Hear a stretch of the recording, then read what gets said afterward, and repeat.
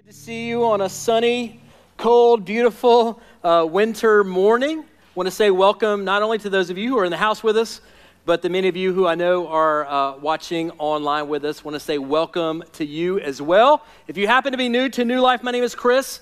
I am one of the pastors here at New Life, and again, just lovely to see you here on this beautiful, crisp winter morning. We are in a series, if you haven't been here, called Lament. Finding hope in the rubble.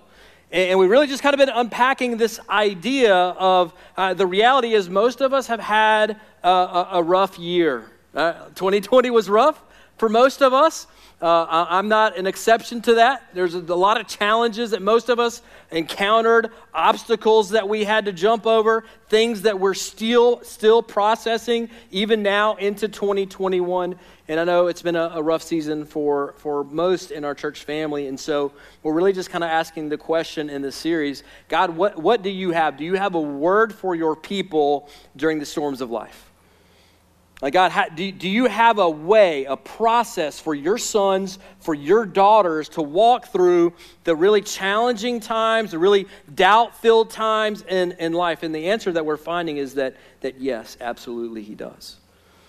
And so the question that I just really kind of want to start off with this morning is this. When life goes sideways for you, all right, so when things just aren't working out the way that you hoped they would with your job, your career, your finances, a particular relationship that's been a strain, some other kind of maybe a health conflict or something like that, when something goes sideways in your life, who or what do you trust in?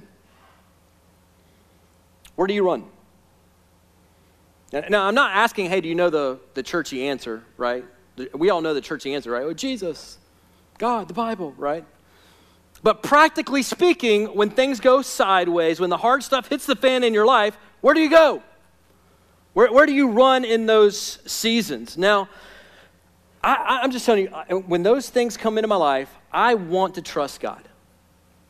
I really do. And I'm guessing that most of you would say the same thing. That's why you're here. That's why you're tuned in online. You're here because you want to trust God. But if we're being honest, it can be really hard sometimes, can't it? Because the reality is sometimes we can't see. Sometimes we can't understand what God is up to, what he's doing in our lives. And so it can be frustrating. And at times we can even wonder, God, can I trust you? Because it seems like I'm in this crisis, I'm in this season of suffering, and I'm crying out to you, and I'm praying, and I'm trying to trust you, God, but you're not coming through. And so, God, I'm not sure. It doesn't feel like I can really trust you right now in the moment. And so what ends up happening for a lot of us is that over time we say with our mouth that we believe in God, but when the hard stuff hits the fan in our life, we oftentimes actually trust in other things. And oftentimes we run to other things as our source of trust in those seasons. And I think, listen, church, I think that's a mistake. Particularly for those of us who claim to be followers of Jesus, I think it's a costly mistake. And I think it's one that many of us, I hope, will begin to turn from beginning today. In the 1800s, there was a man named Charles Blondin. We've got a picture of him. He was one of the first tightrope walkers, right? So some of you guys have probably watched these things on TV or YouTube. He was known as the Daredevil of Niagara Falls.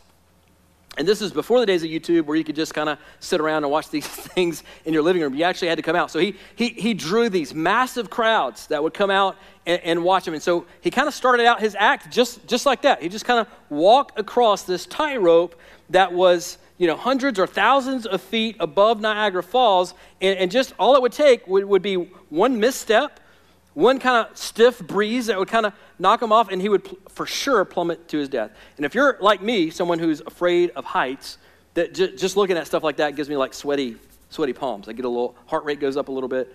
But so he started that, but then he decided he wanted to up the ante. To keep the crowds coming back, he couldn't just do the same thing because they're like, man, I already seen him do that. Get kind of bored. And so the next thing he did was he got somebody to blindfold him. And so he would walk across the Niagara Falls with a blindfold. So then he decided, well, I need to up the ante even more, and he puts on stilts. Can you imagine that? So he walks across Niagara Falls on stilts. Just nuts, right? This guy's insane.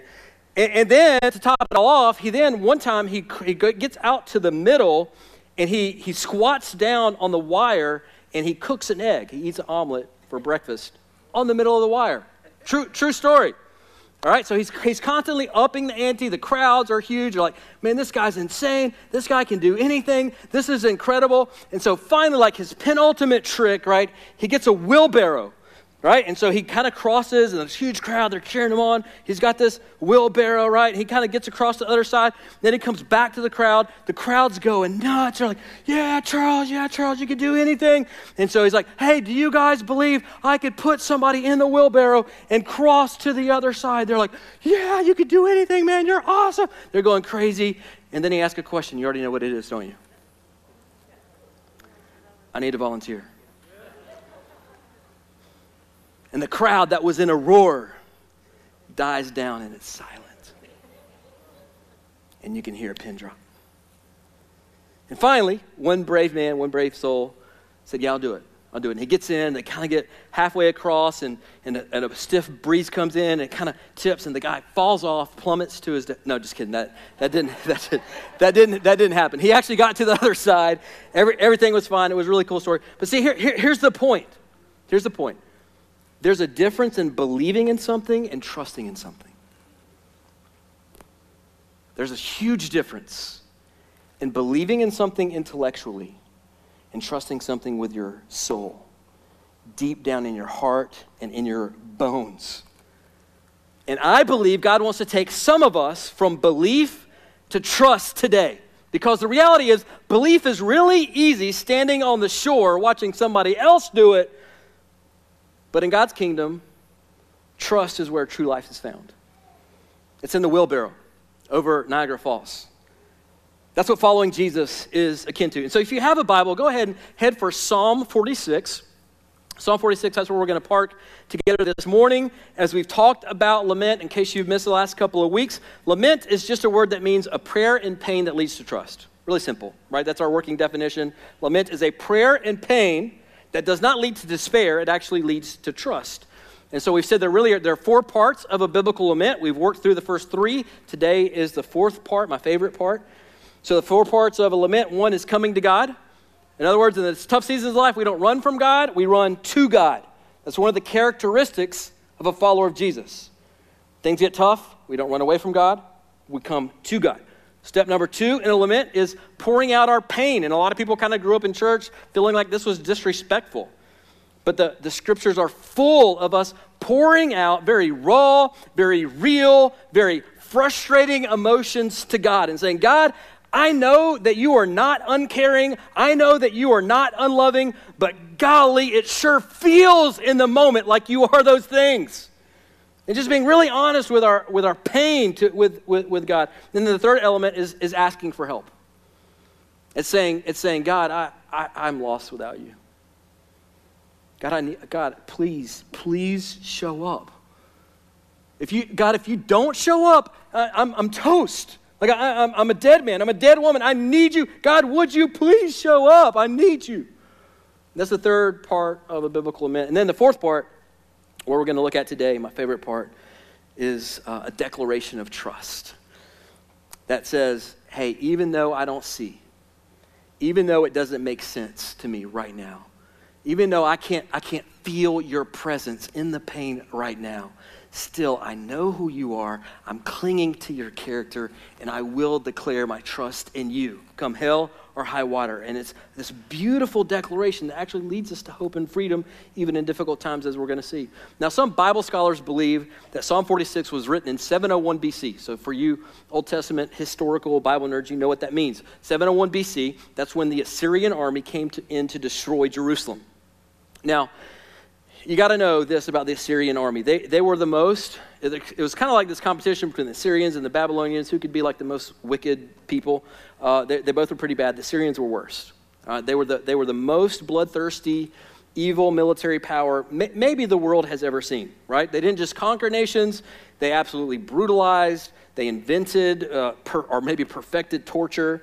It was bad. Again, don't want to mention all the things they did. We got kids in here. We don't want them to have nightmares. But they were bad, evil people, right? So if that's the likely setting of Psalm 46, this little psalm has much to teach us about trust in God when the odds seem to be stacked against us.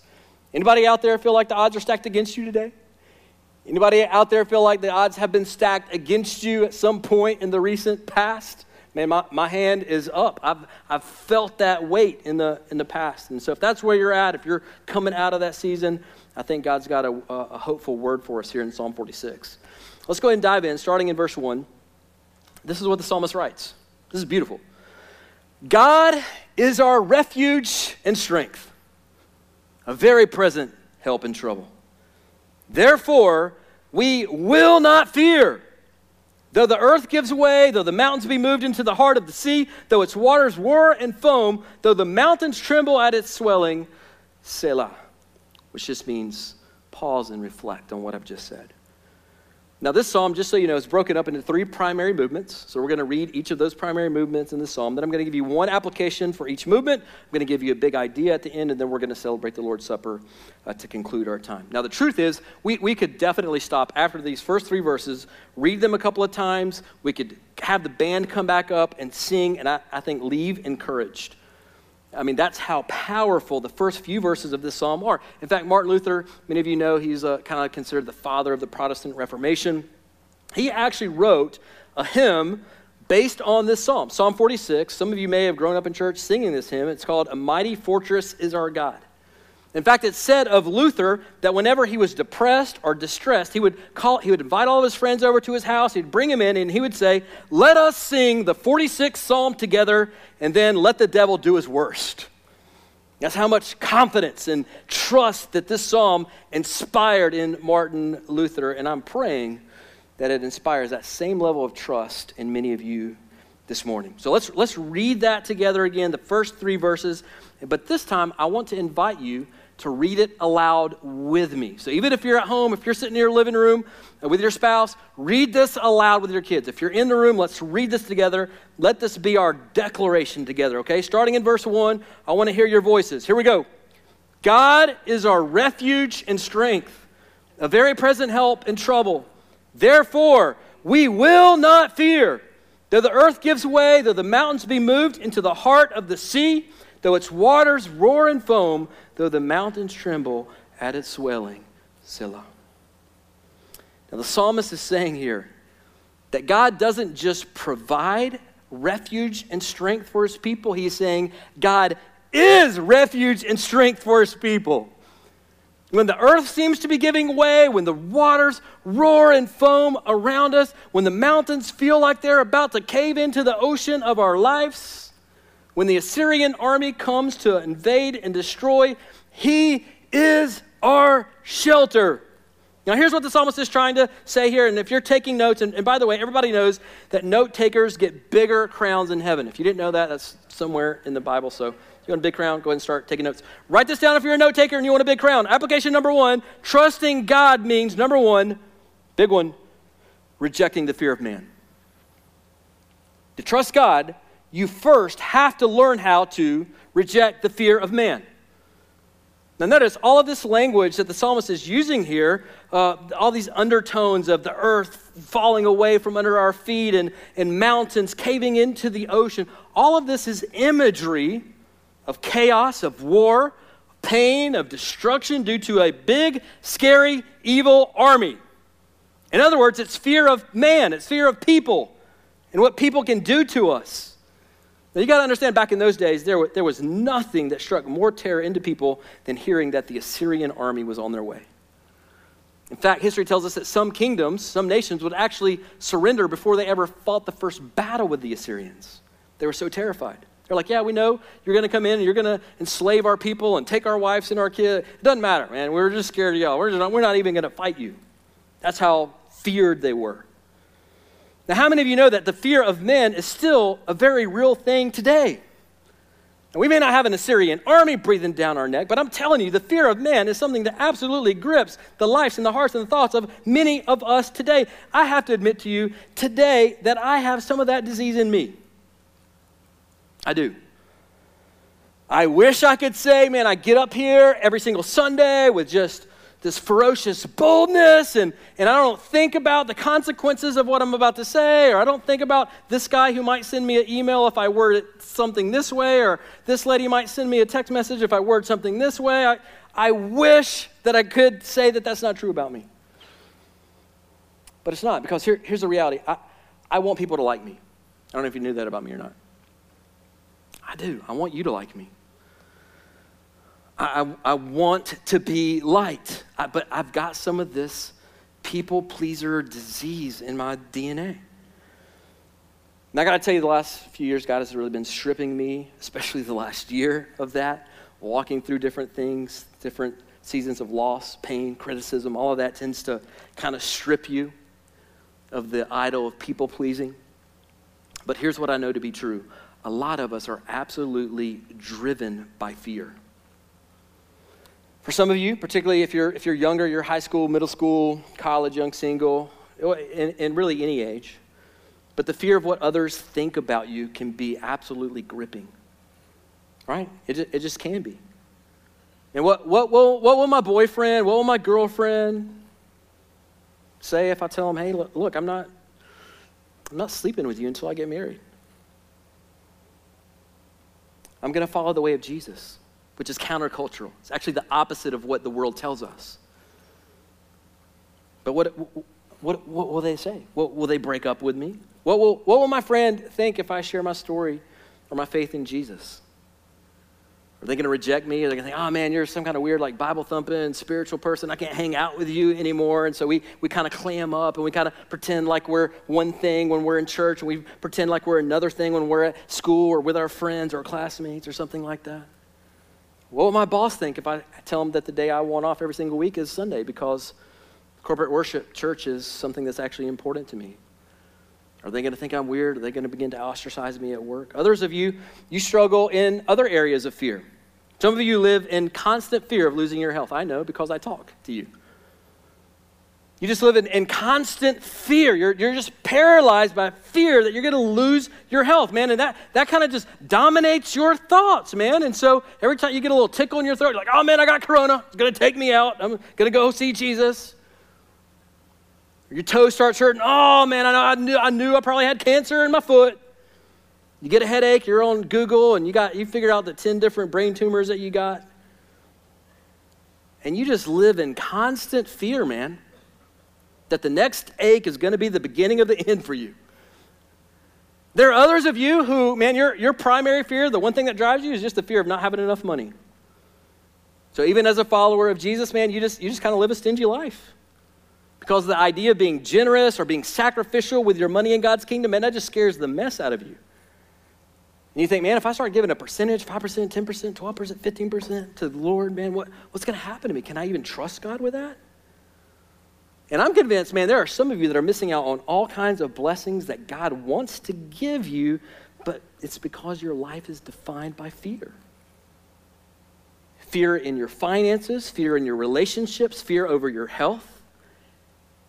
And I just want to say, hey, listen, if you're a son or daughter of God, if you've given your life to Jesus, I think what the Holy Spirit of God is saying to us through Psalm 46 is stop. I love you, but stop. God is our refuge. He is our strength. He is our very present help in times of trouble. Stop living in fear. Fear is not the identity of the son or daughter of God. And so rejecting these natural human fears, I believe, is step one to learning how to really and truly trust God. And so when those thoughts begin to creep into your mind, as they do in my mind consistently, man, I can't stop living with my girlfriend. I can't stop living with my boyfriend. What if they break up with me? Man, I can't write that check. And I got a car payment. And can I just tell you, for just personally, just being transparent time, Cheryl and I write several checks a month, and I'm just being honest, a couple of them feel big to us. I know to some of you high rollers out there, probably nothing. To me, they feel pretty big. And I would listen, I would be lying to you If I said to you that sometimes when I sit down to write those checks, maybe oftentimes when I sit down to write those checks, these little voices didn't start appearing in my mind that say, hey man, if you just skip 1 month, man, you could pay off your car earlier. And doesn't God want you to be debt free? I mean, isn't that honoring to God? So why don't you just hold back? Why don't you just hold back a little bit for a little while? Because that actually would help you in God's economy. Or man, if I just kept back like half of this, or just gave 5% instead of 10%, then man, instead of taking my family on vacation to South Carolina, man, I could take them to the Caribbean. We could finally go to Disney World. I just cut back a little bit. Or another little voice that kind of pop out, man, Chris, if you don't save this, man, the economy could tank, the giving could go down at church, your kids are going to go hungry. You're being irresponsible, man, by giving this much away. You should be holding some back. You should be saving it. This is irresponsible. And I'm just telling you, man, those thoughts creep into my mind consistently. And listen, as a believer, when those thoughts that are from the enemy begin to creep into our mind, what we do is we cling to the promises of God like we find in Psalm 46. Because the reality is, listen, if you're a follower of Jesus, God is your strength. Not the approval of a boyfriend or a girlfriend. And we say, listen, God is my help in seasons of trust, not my health. Trust means killing or learning how to reject all of these fears that can come against us and try to control us and manipulate us and get us off course from where God has us going in his kingdom. And so that's step one. Is you really want to trust God, man, you've got to learn how to reject fear, especially the fear of man. Now let's move into the second movement of the psalm. In verse 4, it says this: there is a river. I love this, is beautiful. There's a river whose streams make glad the city of God, the holy habitation of the Most High. He's talking about his presence among his people. God is in the midst of her. She shall not be moved. God will help her when the morning dawns. The nations rage, the kingdoms totter. He utters his voice and the earth melts. The Lord of hosts is with us. The God of Jacob is our fortress. Selah. Now the psalmist here is painting a picture of contrast for us. And he's saying, listen, the nations may rage, the nations may war, everything around us may seem like a violent ocean, a violent sea. And isn't that true even today, 3,000 years later? Man, we turn on the news and it seems like it's nothing but bad news. Day after day, week after week, month after month, wars and rumors of wars and natural disasters and ice storms in Texas and pandemics and disease and viruses and death. And the psalmist is saying, yeah, that's true of the world. It's broken. It's not the way God intended it to be. It's broken. But that's the way the world is. But he goes, listen, that's what the world is like, but I want you to know what God is like. He says, God is like a calm river. It's like a calm river that flows through the middle of a city. And this city is a picture for Jerusalem or God's people, us. And the psalmist is saying, listen, when the world rages around you, when kingdoms totter, when it seems like everything is out of control, God's presence is like a perfectly calm, life-giving river full of life and provision. It's like a moat of protection right in the middle of the chaos for his sons and his daughters. I like the way Old Testament scholar Derek Kidner put it. I'll put this on the screens for you. Kidner writes this about this passage. With God, the waters are no longer menacing seas, but a life-giving river. I like that. That's the kind of God that I want to follow with my life. Because this is a stunning picture of what God's presence does in the middle of a broken and torn up world. And so here's the second application, right? Trusting God means not only rejecting the fear of man, but number two, learning how to seek after God's presence. Because listen, friend, the reality is without God's presence in our lives, we have no power. We have no power, we have no comfort, we have no peace. And if you're anything like me, you just kind of sort of start to drift into patterns of selfishness and fear. And so even for those of us who are followers of Jesus, man, we have given our lives, we have placed the full weight of our lives in Jesus. We've been indwelled by his Spirit. How many of you know you still have to practice the discipline of seeking his presence on a daily basis? And can I just tell you that I can tell a massive difference in my own life on the days where I kind of separate and I kind of carve out some time where I can kind of put my phone away in another room so I don't hear it buzzing or beeping or distracting me, and just get alone with God and read his word, pray, meditate on what I've just read, and be quiet and just hear God speak back to me. I can tell a huge difference in my life, my mood, my disposition on days where I practice that discipline and on days where I feel like I'm too busy to do it. It's just a massive, massive difference in my life. And you know who else can tell a difference in my life? My wife. She can tell a big difference in my life as well. And I promise you, that's true for you as well. We need to make it a part of our rhythm as followers of Jesus to seek out his presence, to get in his presence every day, to hear from him, to have him engage us so that we can then engage the world around us in an effective way. This reminds me of one of my favorite Psalms in Psalm 42. We'll put this on the screens for you as well. This is one that you may have on a coffee cup or a t-shirt, but I love it. It's King David, and he writes this: "As a deer pants for flowing streams of water, so pants my soul for you, O God." He wants God's presence so desperately. My soul thirsts for you, God, for the living God. When shall I come and appear before God? Now listen, David knows God. God said of David, he's a man after my own heart. He'd been following God for years, and yet he's saying, listen, God, I am like a wild animal in the wilderness that's just dying of thirst. God, if you don't show up today, I need your presence today, God. I'm just going to stand here and I'm going to die. God, I need your presence in my life. Friend, let me just ask you a question. When's the last time that you really, truly sought out God's presence? Christian, when is the last time you just put your stupid phone away or turned it off for 15 minutes, for 30 minutes, for an hour, and got alone with God and let his Spirit speak to your spirit and change your life? I'm guessing for a lot of you it's been far too long. When's the last time you just slowed down enough to sit and pray and listen and hear from God? Listen, friend, learning to trust God, number one, means you gotta reject the fear of man. And a lot of us haven't even got past step one. You gotta learn how to reject those fears. Number two, it means learning how to seek God's presence daily. And then there's a third element here. Look at the third movement in this psalm, beginning in verse 8. The psalmist writes this: "Come." He's excited at this point. Come, he's calling in the crowd. "Come, behold the works of God. How he has brought desolation on the earth, how he makes wars cease to the end of the earth. He breaks the bow, he shatters the spear, he burns the chariots with fire."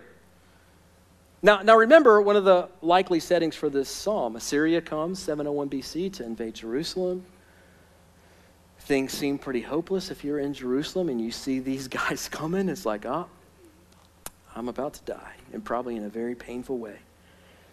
But you can find the story in 2 Kings, the book of 2 Kings in the Old Testament, what happens next. God's people see the Assyrian army, and they pray out to God. And they pray, God, help. God, please help. God, please show up. God, this seems hopeless. God, if you don't show up, we're toast. God, please help. And God hears them. He hears their prayer of desperation, and he answers them. And listen to this. This part is so cool of the story. God sends one single solitary angel. Not a legion of angels, not a dozen angels, not 5 angels, not even 2 angels. God hears our prayer, and he lifts one little finger in heaven, and he sends one angel. He sends one angel who then proceeds to wipe out 185,000 Assyrian soldiers right in the middle of the night.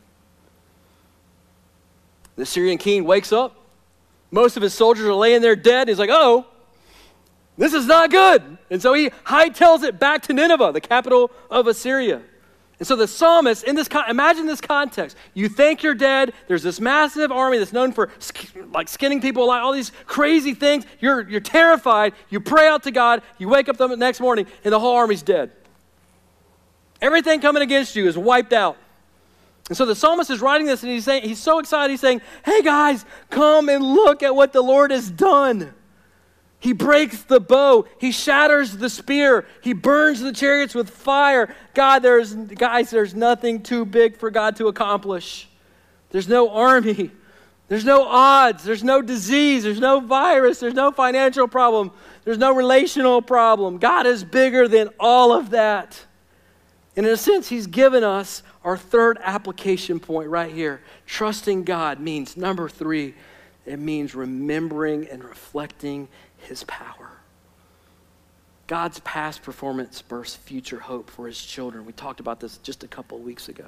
And can I just say, I think far too many of us in the American church today have a very puny view of God. We do. And the problem with having a really small view of God, a really puny view of God, is a puny view of God will always lead to an anemic faith.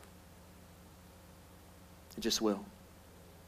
If you don't have a big view of who God is, your faith will stumble and falter and struggle all of your life. And I'm just going to tell you because I love you, some of y'all need a bigger view of God this morning. You need a bigger view of God. Listen, God is not some old white dude sitting in a rocking chair in heaven with a big, long beard, and he's really old, and if he gets up the wrong way, he might snap something, and he's weak, that is not who God is. He's not some uninterested, far-off, distant deity that's just kind of watching us flounder through life. No. The picture that the scriptures paint of God is that he is a God who is unimaginably powerful. And he's breathtakingly good. He is stunningly good. He is active in his creation. He engages with his people on a daily basis. Friend, listen to me. Don't ever shortchange God. He is all that you need in every circumstance and situation that you face in life. He is the solution to the troubles in your life. And then the psalmist continues in verse 10, and now God breaks in. He begins to speak in the first person. Listen to this. Be still and know that I am God. And I will be exalted among the nations. I will be exalted in the earth. The Lord of hosts is with us. The God of Jacob is our fortress. Selah. And I love how at the very end of this chapter, God breaks in the first person. He's like, yeah, the first 9 verses were good. Now I got something to say. I got something to say to my people. Hey, people, my sons and my daughters, be still and know I am God. I will be exalted among the nations. In other words, I will accomplish my mission with or without you. I don't need you. But I want you. And it's as if he's saying, hey, son, hey, daughter, you're cute down there trying to fight really hard, all your battles on your own. That's dumb. Cute, but really dumb. I see you down there all stressed out. Son, daughter, losing sleep, crying when nobody's looking. I see you down there frustrated and striving. Hey, listen, why don't you rest and let me do the fighting? Why don't you just rest and let me do the fight? Church, what if many of the battles we're fighting aren't ours to fight at all? What if we feel like we're losing battles in life because we're fighting on battlegrounds that don't belong to us? And God is saying, hey, son, daughter, why don't you just relax? Why are you so uptight all the time? Why are you so stressed out? Why are you striving and fighting and trying to accomplish all these things and solve all these problems on your own? Why don't you just relax? Seek out my presence. Let me breathe life into your spirit. Why don't you remember my power through the ages and begin to trust me in the present? Now, I don't know who this is for, but I believe some of you here today, whether you're online or in person, you need to begin to lay down some of your battles this morning and turn them over to God. And to begin to trust him, maybe for the very first time. It's time for some of you to get off the shore, to get in the wheelbarrow over the Niagara Falls. Because the reality is this, saying you believe in God is good. I'm glad you believe in God intellectually, but the real question is this, do you trust him? Do you trust him? Do you give him lip service, or does your life reflect that you're in the wheelbarrow over the Niagara Falls following him? Because that's real trust. Talk is cheap. Let's live it out, church family. 6 or 7 years ago, some of you guys know I have 2 primary phobias in my life, and many of you mock me for these, and that's fine. I've got thick skin. I have a phobia of sharks, all right? So you will not find me swimming at the beach, ankle, knee deep at most, and I'll get a little nervous there. And heights, right? And so as long as sharks don't sprout wings, I'll be all right in this world, but sharks and heights. So I decided to take my wife on her birthday zip lining. Now, many of you there's actually this really cool place close by called Navitat, and they've got this zip lining tour that's like 3 hours or 4 hours long, super long. And so we get there, and I'm trying to be cool. I don't want my wife to think I'm scared, right? Because who wants to be married to a scared girly man? And so I'm up there, and my palms are sweating, and I'm like, man, I got to use the bathroom again, like every 5 minutes, and so I'm terrified. And we're way up there on these platforms, and so I'm trying to play it cool. And on the very first one, I'm not proud of this. I'm just telling you the truth. I was so scared that I just closed my eyes and screamed like a little girl. It was like, yeah! And I was terrified. And actually, after the very first one, because there's like 100 of these things, they give you the option for people who are really scared to get off. You can just take a bridge, go back, and for like half a second, I actually considered it. I was like, that was terrifying. I'm not sure I got 3 hours of this in me. But then I looked at my bride, and I was like, nah, I'm going to suck it up. I'm going to do it. And so I'm just telling you, the longer I did it, the more I began to trust. So the second time was a little bit better. The 4th time was a little bit better. The 10th time was a lot better. And I'm telling you, by the end of this excursion, 3 hours in, man, I am screaming, eyes wide open, faster, let's go. I was having the time of my life. And the point is this. This is the big idea of the whole message. Listen, trust is the remedy to fear. Trust is the remedy to fear. And oftentimes, trust is developed in trouble. Not in times of ease, not when everything is going perfectly in your life. Oftentimes, trust is developed in seasons of trouble. And so, if you're in a season of trouble this morning, I want to say, hey, listen, first of all, I'm sorry. But the second thing I want to say to you in the same breath is good. I'm sorry, but good. Because listen, you now have the opportunity to grow your trust in a way that can fundamentally make you more like Jesus.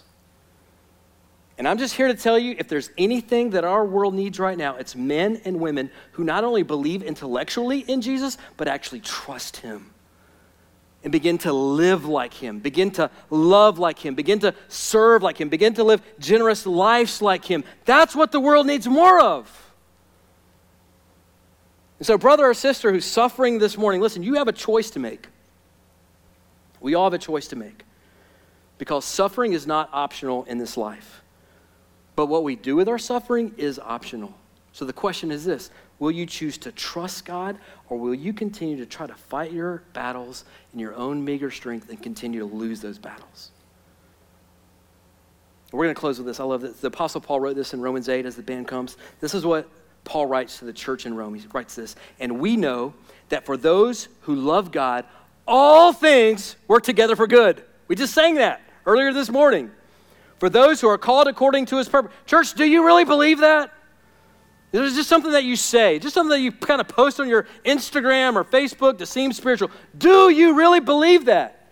That he's going to work all things together for the good of those who love him and are called according to his purpose. Verse 31, then what then shall we say to these things? If God is for us, who can be against us? No, in all of these things, we are more than conquerors. Can I just tell you one of my pet peeves One of my pet peeves is Christians who don't believe that they can conquer things through the power of God. Because Jesus says that through his strength, we can actually, we don't just have to live with these things. We can actually overcome them. We can actually conquer them through him who loved us. For I am sure that neither death, nor life, nor angels, nor rulers, nor things present, or things to come, nor powers, nor height, nor depth, nor anything else in all creation will be able to separate us from the love of God in Christ Jesus our Lord. And so if you're a follower of Jesus, the question for you is very simple. It's this: what do you need to start trusting God for today? What area of your life are you not trusting God? Maybe intellectually you'd say, yeah, Chris, I know the Sunday school answer. Yeah, I trust God. Yeah, I believe in Jesus. Yeah, I know the gospel, blah, blah, blah, blah, blah. What area are you not putting the full weight of your trust in God for? What area do you need to get in the wheelbarrow and go out over the Niagara Falls in? What battles do you need to lay down that, are, by the way, are probably not even your battles to fight in the first place? What battles are you fighting that you just need to give to God and say, God, I'm sorry I ever took this off your plate. And I'm losing this battle because it's not my battle to fight, it's your battle to fight.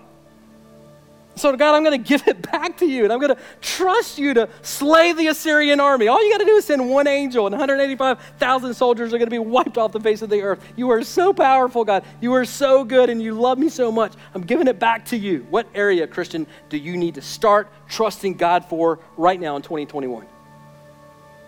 And if you're with us and you're not yet a Christian, you're not yet a believer, maybe you're watching online, maybe you're in the room, my plea to you is, would you consider trusting Jesus maybe for the very first time?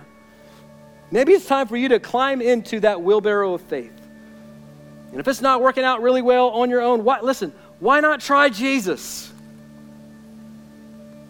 If it's not working well on your own, why not give Jesus a try? Why not try to trust the one who died for you so that you could begin to live for him? William Cowper, English poet in the 1700s, loved God, but he struggled with deep bouts of depression. And he wrote a hymn in the 1700s called God Moves in a Mysterious Way. I want to close just by reading you a small portion of this hymn. This will be on the screens for you. Cowper writes this: "Ye fearful saints, fresh courage take. The clouds ye so much dread are big with mercy and shall break in blessings on your head. Judge not the Lord by feeble sense, but trust him for his grace. Behind a frowning providence, he hides a smiling face." Friend, God is worthy of your trust.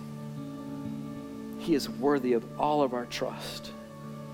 And so let's let's press into him in a new and a fresh way as we head into the rest of 2021. I want to pray for us, and then we're going to celebrate the Lord's Supper. God, we come to you in my personal confession. I think maybe our corporate confession would need to be one of repentance this morning, where we say, God, we maybe sometimes give you lip service, and we say we believe in you, and we say we believe in Jesus, God, but our lives don't really reflect a deep trust in your goodness and your power and your sovereignty. And so, God, would you begin to remove those idols and those falsehoods of us believing that we can fight our own battles in our own strength, man, and begin to give those things to you, God? Would you begin to strip us of the fear of man and the fear of all these other things, God? Would you teach us to seek out your presence every single day, just like David, to say, God, we are so lost without you. If you don't show up, God, we got nothing to give. God, I'm like a deer in the desert. I'm about to starve to death, about to die of thirst. God, I need your presence. It's like a river of water. I need you. God, thank you that because of Jesus, because he came into this world, and he lived a perfect life that we couldn't live, that he died a brutal death to pay for our sins, that he rose again on the third day to give us life and freedom, not just now, but in eternity. God, thank you that because of that, we can trust in you. Not just a little bit, not just with little areas of our life, but fully with our life, in our relationships and the deep hurts and the wounds and the traumas of our past, God. We can trust you with all of those things because of what Jesus has done for us. And so we thank you so much for sending Jesus on a rescue mission for us. And it's in his beautiful and strong name that we ask and we pray all of these things.